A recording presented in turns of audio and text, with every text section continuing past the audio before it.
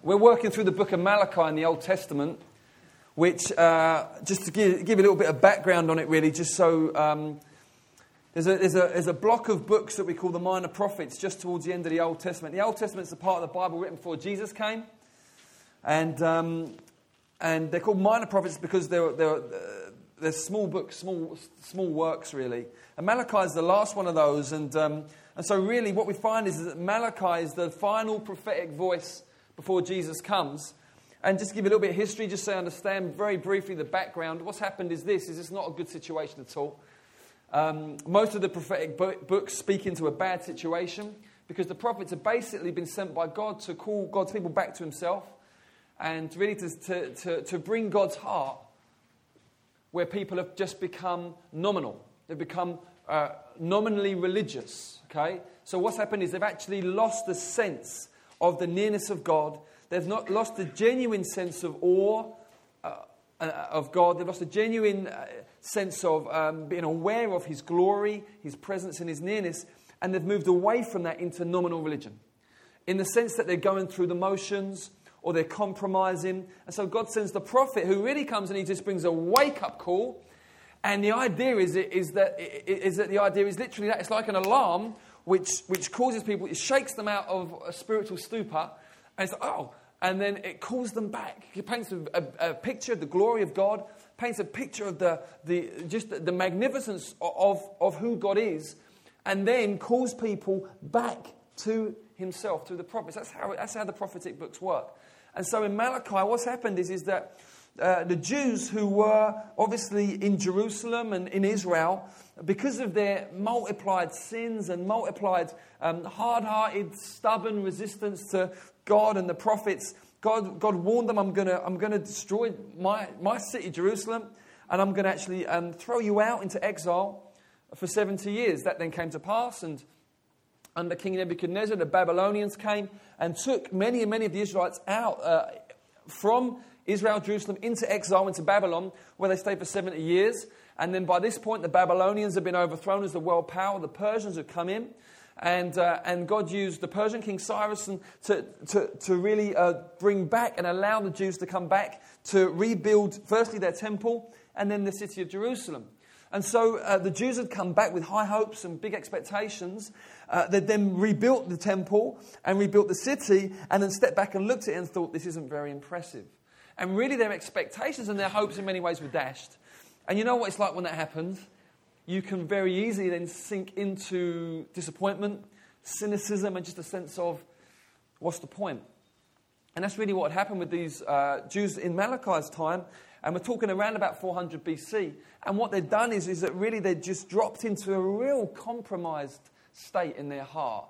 And so the spiritual leaders, the priests, their job was to provide sacrifices. There are two roles. First was to provide sacrifices for the people's sins. And the whole idea was that if someone sinned, that person would bring an animal, but it had to be spotless, without blemish. So it couldn't be blind, it couldn't have broken legs, it had to be absolutely spotless. The reason being that the reason why God accepted the sacrifice was because it reminded him, weird language because I'm talking about the future, so he normally reminded of the past, but anyway, it reminded God of the sacrifice of his spotless son. And so no goat or lamb's blood ever procured anyone's forgiveness, but as that lamb or goat without spot or blemish was offered, it went up, figuratively speaking, into the nostrils of God and soothed him and reminded him of the sacrifice of his son, Jesus, whose blood would procure the forgiveness of sins. And so whenever anyone offered a sacrifice that was blemished or spotless, it was no longer satisfactory in the sense it no longer pointed to Christ. And so it was absolutely disdained in the sight of God, and God says this is ridiculous, and he really strongly rebukes the priests for doing this. The second thing is that the priests were supposed to instruct the people in how to follow God, I guess naturally we just don't know, do we? So their role was to just speak about the ways of God, the moral standards and all that sort of stuff. But what the priests had done is because they had compromised in their hearts, they'd started teaching compromise. That's the way, isn't it? That's the way of all of us, isn't it? If you begin to compromise on a few things, even to your own moral standards, then you begin with others to tell them that that's okay too. Because if you say it's not okay, you're condemning yourself. You understand what I mean? Yeah? So let's imagine that, I work in an office and there's lots of stationery going around. And I think to myself, no, I'm not going to take it home because it's not mine, it belongs to the office. And then as years go on, I think, you know what, it's no big deal, it's fine. And so then I'll take a few rubbers and pencils and whatever and staplers home and that. And then someone maybe says to me, this new employee starts, and they say, is it okay to take the pencils and rubbers and that? What am I going to say? I'm going to say, yeah, it's no big deal. Why? Well, because I've changed. You see? And so the priests had done that. They were compromising their heart, and so they began to just teach all kind of compromised doctrine. And as a result, the people were just going way off. And God's almost, pulling his hair out, saying, come on. And he's bringing correction to them, but they're very resistant to it. And they're arguing with him and defending themselves, as we do, to try to show they're in the right. So that's where we're up to. And now we get to chapter 2, verse 17 of Malachi. And I'm going to read you this conversation. And please, I'm going to try and read it as well as I can. So please follow me. If you've got a Bible, turn to Malachi. If not, no problem. Just sit. If it helps you, close your eyes and you can just listen. It's a very lively dialogue. Malachi 2, verse 17. You've wearied the Lord with your words. But you say, how have we wearied him? Well, by saying, everyone who does evil is good in the sight of the Lord, and he delights in them. Or by asking, where's the God of justice? God speaking, behold, I send my messenger, and he will prepare the way before me. And the Lord whom you seek will suddenly come to his temple. And the messenger of the covenant in whom you delight, behold, he's coming, says the Lord of hosts. But who can endure the day of his coming? And who can stand when he appears? For he's like a refiner's fire, and like fuller's or like a launderer's soap. He'll sit as a refiner and a purifier of silver. And he'll purify the sons of Levi and refine them like gold and silver. And they'll bring offerings in righteousness to the Lord. Then the offerings of Judah and Jerusalem will be pleasing to the Lord, as in the days of old and as in former years. Then I'll draw near to you for judgment. I'll be a swift witness against the sorcerers, against the adulterers, against those who swear falsely, against those who oppress the hired workers in his wages, the widow and the fatherless, against those who thrust aside the sojourner, the traveller, and don't fear me, says the Lord of hosts. For I, the Lord, don't change. Therefore you, O children of Jacob, you're not consumed. From the days of your fathers, you've turned aside from my statutes, and you've not kept them. Return to me, and I'll return to you, says the Lord of hosts. I'm going to read that again, because that's for someone tonight. Return to me, and I will return to you, says the Lord of hosts. But you say, how shall we return? Well, will a man rob God? Yet you're robbing me. You say, how have we robbed you? In your tithes and your contributions. You're cursed with the curse, because you're robbing me, the whole nation of you. Bring the full tithes into the storehouse, that there may be food in my house, and thereby put me to the test, says the Lord of hosts. For if I will not open the windows of heaven for you and pour down for you a blessing until there's no more need, I'll rebuke the devourer for you, so that it won't destroy the fruits of your soil, and your vine in the field shall not fail to bear, says the Lord of hosts. Then all nations will call you blessed, for you'll be a land of delight, says the Lord of hosts. Your words have been hard against me, says the Lord. But you say, how have we spoken against you? Well, you've said it's vain to serve God. What's the profit of our keeping his charge, or of walking as in mourning before the Lord of hosts? And now we call the arrogant blessed. Evildoers not only prosper, but they put God to the test and they escape. Then those who feared the Lord spoke with one another. The Lord paid attention and heard them. And a book of remembrance was written before him of those who feared the Lord and esteemed his name. They shall be mine, says the Lord of hosts, in the day when I make up my treasured possession, and I'll spare them, as a man spares his son who serves him. Then once more you shall see the distinction between the righteous and the wicked, between one who serves God and one who does not serve him. Okay.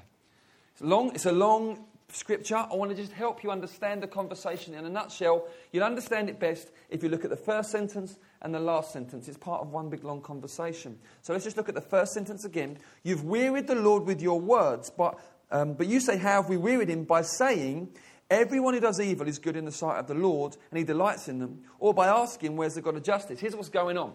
The Jews in Malachi's time, they were looking at their fields, agricultural society, and they're looking at their crops, and their crops are that high.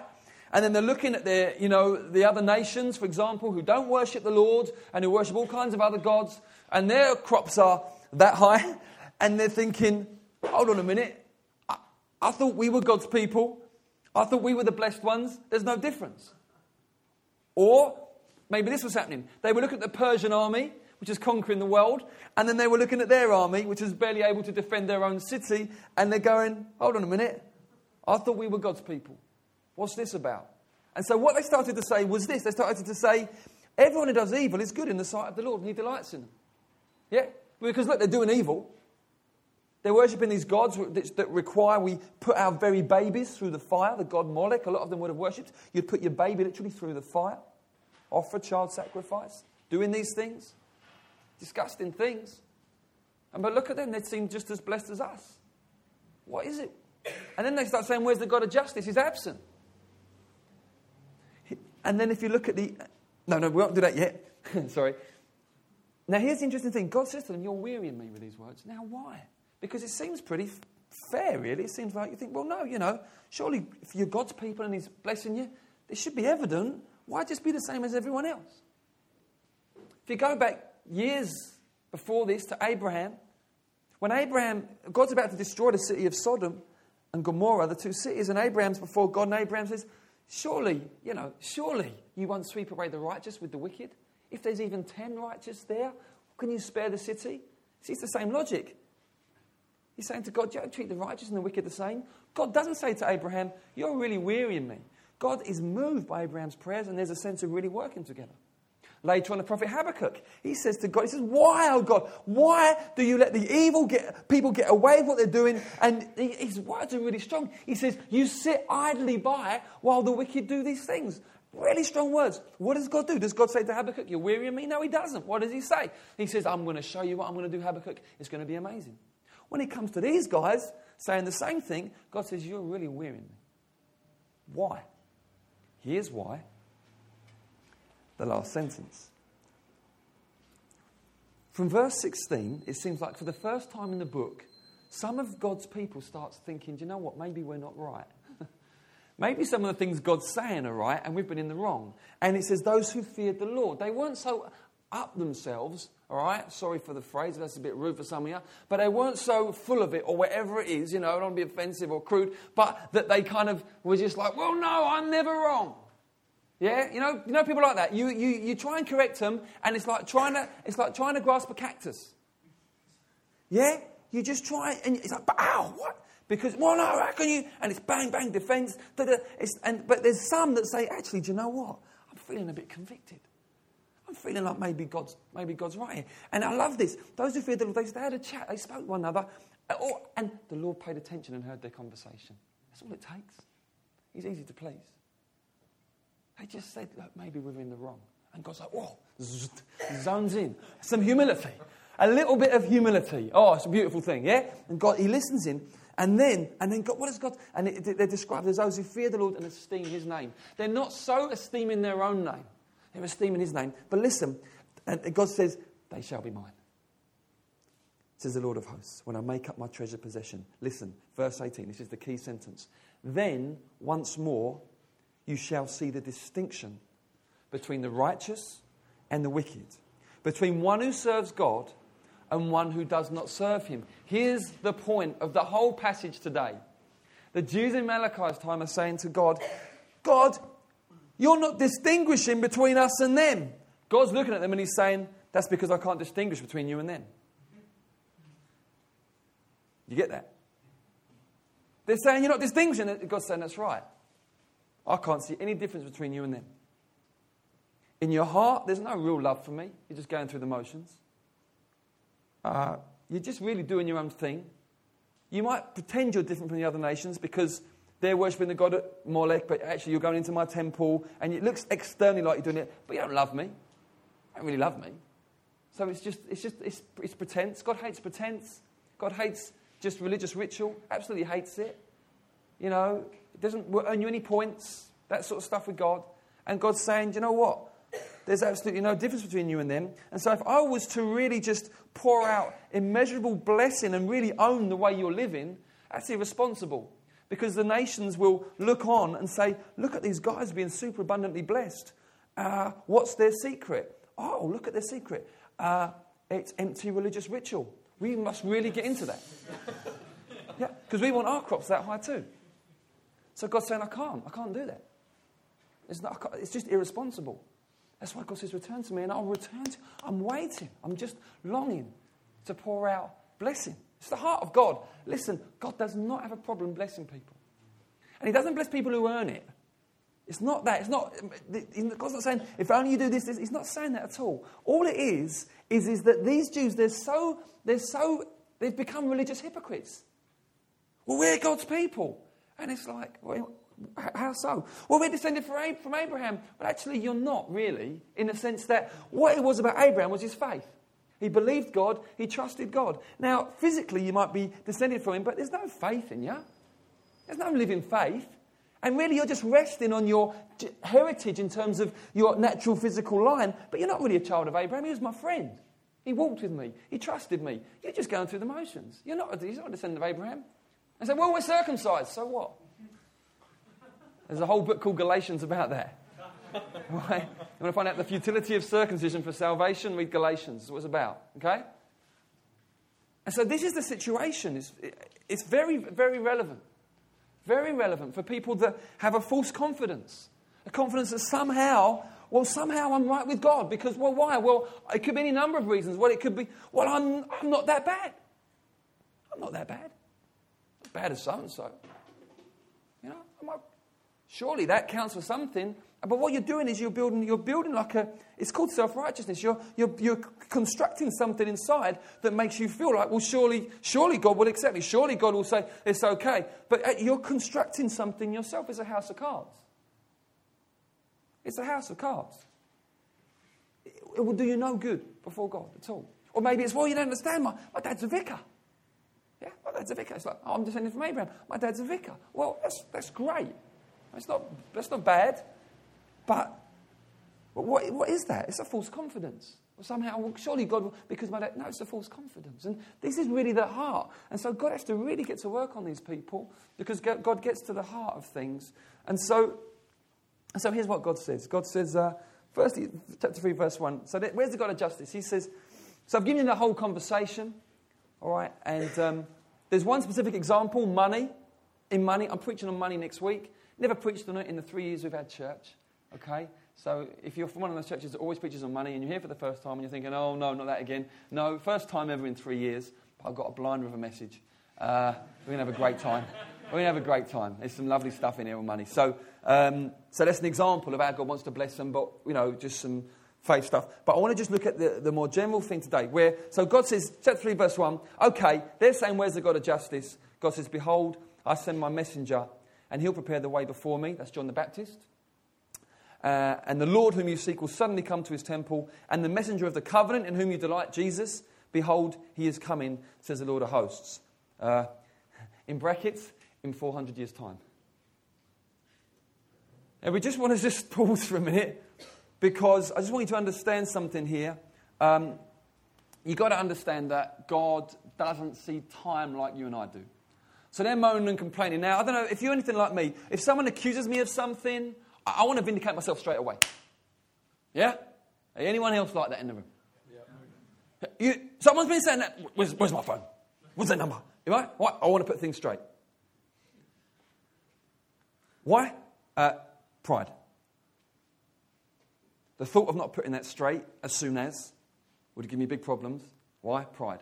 God being, I don't know how he does it, being utterly transcendent and yet very, very humble. Amazing, isn't he? Wow. Very, very patient. God says, well, I'm going to, I'm going to send my messenger. So it sounds imminent, doesn't it? 400 years later, John the Baptist comes. And I just want to say this to you. You might be thinking, you know what? God's taken a long time to fulfill what he's spoken over my life. It hasn't been 400 years yet, has it? Look on the bright side. I mean, it's like God giving you like a prophetic promise in the year 1600. And it comes to pass now, you know. That's what it's like. You've got to understand this is a reality. Another point I just want to make briefly, it's not really even related, but I think blow it. Listen, because people are impatient. Am I right? Yeah. Terribly impatient. And I've known Christians go way off track because God hasn't done something they thought he was going to do when they thought he was going to do it. Literally, I've seen Christians totally move away from God. Why? Well, God said, but, you know. this was in my heart, this dream, but it didn't happen. Or God said, I felt God promised He was going to save my parents and they're not saved yet. Yeah, but disappointment creeps in, it gets under your skin, and in your heart you move away. You've got to understand, especially if you're young. And I don't mean this in a patronising way. If you're young, you've got to get this. Because sometimes you speak to young Christians and it's like, they're in bits. It's like, what's the matter? I'm going through this season. It's a nightmare. It's just a nightmare. I can't hold on much longer. Oh man, how long have you been in this for? 3 days. 3 days. And it's like, oh. And you feel compassion, but you want to laugh a little bit as well. Because you're thinking, it's not long. That's not a long time. You think of some of the things people went through in the Bible, it was kind of longer than that, some of the situations. So God says to Noah, build an ark. It seems like it could have it seems like it's not explicit, but you do the chronology, it seems like it was around 100 years to build it. That's a long time. A season which would have been marked by all kinds of questions. Did I really hear God? Do you know what I mean? Yeah, man, alive. And people coming and making comments, I'm sure. Still building that thing, Not having water anywhere, It's what it's like. Various prophets, some prophets, God says, I want you to lie on your side for, I think it was like, how long was it, Dan? You would know. Come on, you do. Make it up. 2 years. 2 years, right. Now, there was a prophet, I think Ezekiel and Isaiah, both different things. I think Ezekiel is like lie on your side for something like 100 days. Why? Oh, because it symbolised something that God was going to do for 100 days. So imagine that's you. These are real people, right? How long would you last?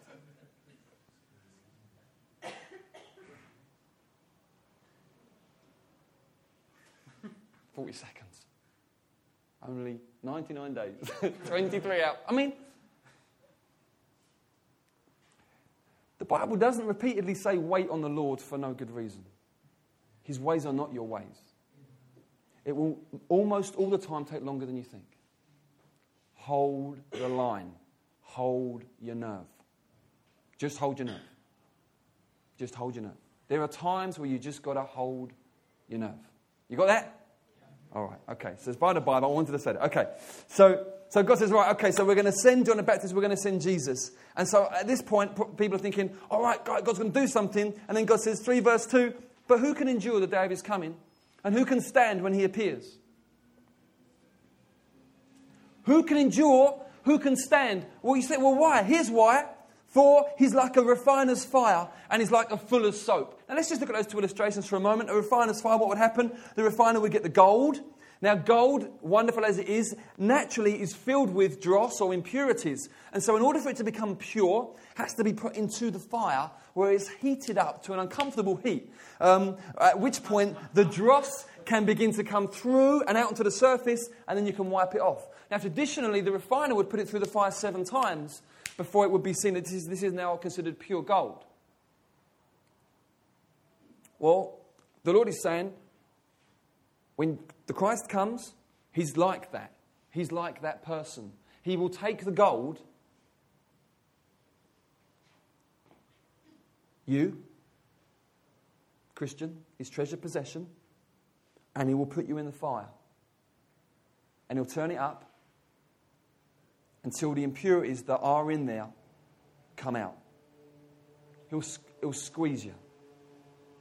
All right? Why? Because he loves you so much, and what he's made you is so precious, and he so wants to display his glory through you. Believe me, he wants to display his glory through you in such a way that it will be like Technicolor bursting out into a black and white world. And I want to say this here, the world we live in is a black and white world. There's much is promised, but in terms of what can actually be delivered, it's always disappointment. It's fleeting pleasure, the Bible describes it as. Pleasure, yes, but fleeting pleasure. Very often associated afterwards with regret, guilt, shame, sense of futility. What was that about? Yeah? That's the best the world can offer. So yes, pleasure, definitely, but fleeting. But what God wants to do is so infuse you with the glory of heaven, so infuse you with his actual presence in you, that can shine through without the dross always marring it and getting in the way. Okay? Because he loves you that much and he wants to put you on display as a trophy. That's the kind of language and imagery the Bible uses. Trophy of his grace. And so he'll put you through the fire. The other thing, so that sounds a bit, I'm not sure about that, but at least we've got the Fuller's soap. He's like the Fuller's soap. That sounds nice, doesn't it? Yeah? He'll give us a little scrub, a little wash. Be nice. Showers are nice things. Well, here's the problem. The word there for Fuller's, it means to trample. It means to trample because how they would wash clothes in the old days is that they would put the clothes down and they would stamp all over it in water to get those really built-in stains out. So, what's being said is that Jesus is going to come, is going to burn you up and stamp you out. It's good news, eh? It's gospel, eh? It's a good news message, isn't it? Well, actually it is. It's the best news you could ever imagine. It's the best news. But I will say this to you. There's nothing superficial about it. Nothing. There's nothing superficial about the Lord.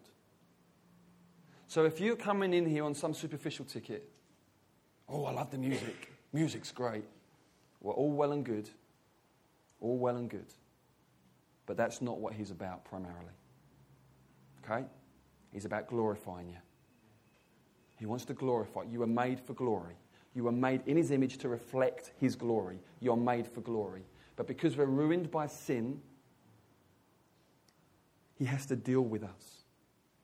He has to deal with us in this refiner's fire, launderer's soap way. And apart from his grace, none of us can stand. That's right, isn't it? But praise God, by his grace, he can so work in us and so give us a heart, miraculously, that wants to know him more than anything else. That when the fire does increase, or when the stamping gets a bit, there's something in there deeper than anywhere else that says, but I just want to know you. Anyone relate to that? Yeah. And you're thinking, this is horrible.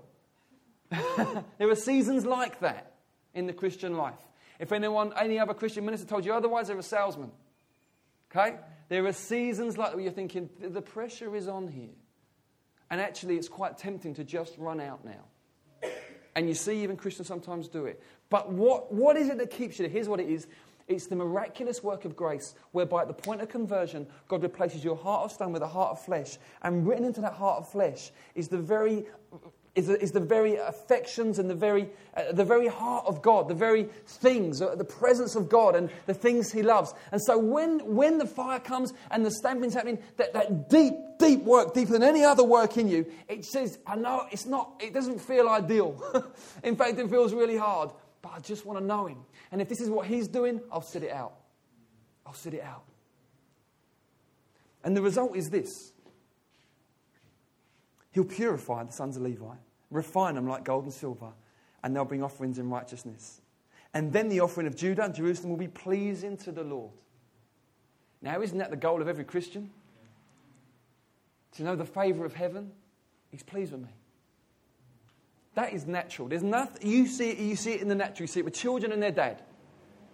What the children want more than anything else is to please their parents. Before they get to a certain age, where sometimes that changes. But let me say this: if it does change, it's for a reason. If it does change, they've either been ignored loads, so they think, "What's the point? I'm never going to please them," right? So that way. Or something else has happened and they've grown cynical or whatever. But deep in the nature of every child is I want to please. I remember when my eldest, when she was about 1.5 years old or 2 years old, I'd come in from work, she'd hear the key in the door, and so Davina, my wife, who was indoors with her, she'd say that Daisy, she would do this. She'd run around looking for anything. It's like, and she'd pick up a couple of bits of Lego stuck together and run to the door. And when I got in, she'd go. And she just wanted to present me with something that would make me smile. But it was just like, quick. Yeah, I've got to have something. Yeah? And I was delighted in her anyway. But there was something in that. I just thought, this is beautiful, man. I see you running down the hallway with these 2 bits of Lego stuck together. I think, it's amazing. I love those 2 bits of Lego. Why? Because it was her bringing it. And there's something in our heart where I want to know if you're born again. If you're not born again, all of this is making no sense. Yeah, because you've got to be born again. Jesus said, if you're not born again, you can't enter the kingdom of heaven. This stuff, it's kind of just, you're probably going and thinking, what's he on about? Because you're just in the natural at the moment. You're just a natural man or woman. You've not been reconciled. That work of grace, that where God makes you born again, gives you a new heart, hasn't happened. That's what you need. That's what you need. And that comes just by putting your trust in Christ. But once that's happened, your deepest desire is, I just want to please him. And his desire is to just welcome you. And that's what we want. And then, so God says that's what's going to happen. And then there's this final bit where he just says, and then I'll draw near to you for judgment. Here's the thing. They've said, where's the God of justice?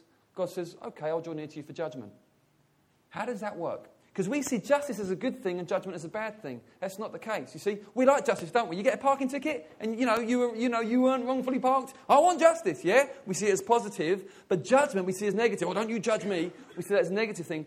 It's wrong thinking. Let me understand. Let me explain so you can understand. There's injustice in the world, injustice because of sin. So in order for justice to come in the world, sin has to be dealt with, which gets dealt with by judgment. And so judgment is part of the process of justice. It's about God putting things right, putting right what's wrong. Okay? So it's very important. And so these Jews in Malachi, they're saying, where's the God of justice? Because they're thinking like, all these pagan nations doing their terrible things. We're the people of God, all these pagan nations and they're, where's the God of justice? God says, okay, we'll bring some judgment. And what shocks them is it falls on them. It falls on them. See? Because you have to question, are they actually God's people or not? No, they're just religious hypocrites. So God says, right, I'm going to be a swift witness against the sorcerers. We'll just go through these things quickly, then we're done. The sorcerers, those who make spells.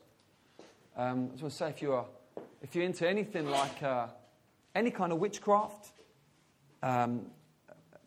it's all about control. Sorcery and spells, and it's all about control, controlling other people to do what you can. You can be well into witchcraft without being into witchcraft. What do I mean? If you're a controller of people and manipulator of circumstances, that's witchcraft. You might not have us pointed out and be stirring up a cauldron, but you're into witchcraft. I know witches don't do that. I know that. All right. Sorcery, predicting the future. You can do that in subtle ways. So you can go to a fortune teller, that's a pretty unsubtle way. You can do it in subtle ways where you begin to say, well, in 5 years' time, I'm going to be here. And with no reference to God, no reference to trusting God at all. In fact, you just deify your plan. This is what's going to happen, blah, blah, blah, blah, blah. It's subtle, but you're getting down that road.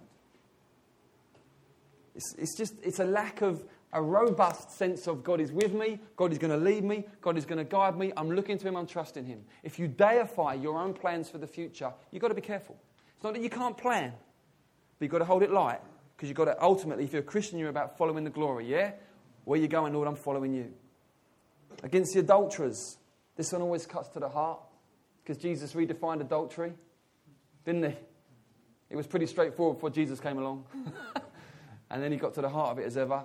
Even if you look lustfully, you commit adultery in your heart. There it is. You're looking lustfully, you're an adulterer. You need to repent. Because I'm going to be a swift witness against that. Those who swear falsely, those who say things they don't mean, those who are double-tongued. Just say stuff, but they don't really mean it. Or they just learn how to get through life by flattering and by saying the right thing at the right moment, but there's no candor, there's no honesty. There's no straightforwardness. There's two faces all the time, two ways of speaking. Those who oppress the hired worker in their wages, so you promise someone something and then they do the thing for you and you move the goalposts and you move it around. God says, I'm going to speak into that. I hate those things. God hates those things. God hates it when those who are vulnerable and those who need they need their pay and bosses are being slippery and tricky and, I'll write you a check next week and they've got they're not really going to. God hates that. I want to speak against that. Against those who thrust aside the traveller and those who don't fear me. This is what God says. This is what God says. And I only want to end by just saying this. The key is that they had no real sense of the glory of God. They'd been robbed from him. But there was a remnant. There was a remnant among them who feared the Lord. They began to recover, even through God's hard words, they began to recover something of the sense of glory, lost glory. And they gather together again. And God says, hey, that's it. It's a returning of the heart. And if you're a Christian today, I want to say this. If you are a believer, but you're stale. Or you're aware of what I do for God, and you've lost it. It's like you've constructed something, and it's not about what He's done and who He is anymore. It's more become about what you are. Return to Him. Return to Him. And what will happen? He'll return to you. Yeah? I just want to plead with you. Return to Him, and He'll return to you. If you are here and you're not a Christian, or you're not sure if you're a Christian, you're just not sure where you're at, let me just say one thing. Firstly, if you have come across Christians who have been judgmental, if you have come across Christians who have been arrogant, Christians who have been self-righteous, Christians who haven't understood God's grace, then I want to apologize to you on their behalf and just say, I'm sorry that you've experienced that kind of Christianity. I'm sorry. Because it's a horrible thing and it doesn't reflect the heart of God. And I want to ask you not to let that experience become a stumbling block for you to stop you coming to know Jesus, because He's not like that. He's not like that. He's all good. And He's a pleasure to live with. He's an absolute pleasure to walk with. And so if you've seen a wrong example of Christianity, something dead or just ritualistic or just legalistic, I want to just say, look, please, on those people's behalf, I'm sorry. If you've even seen that or whiffed any of that in me, I'm sorry. Yeah, I want to say Jesus is all good. He's all good. And He loves you enough to have laid down His life for you. And He wants you. And He's made it real easy. Only believe. You haven't got to do anything. He's done it. Put your trust in Him. Make Him your Lord. And on that note, I'll end by saying we're going to take the bread and the wine now.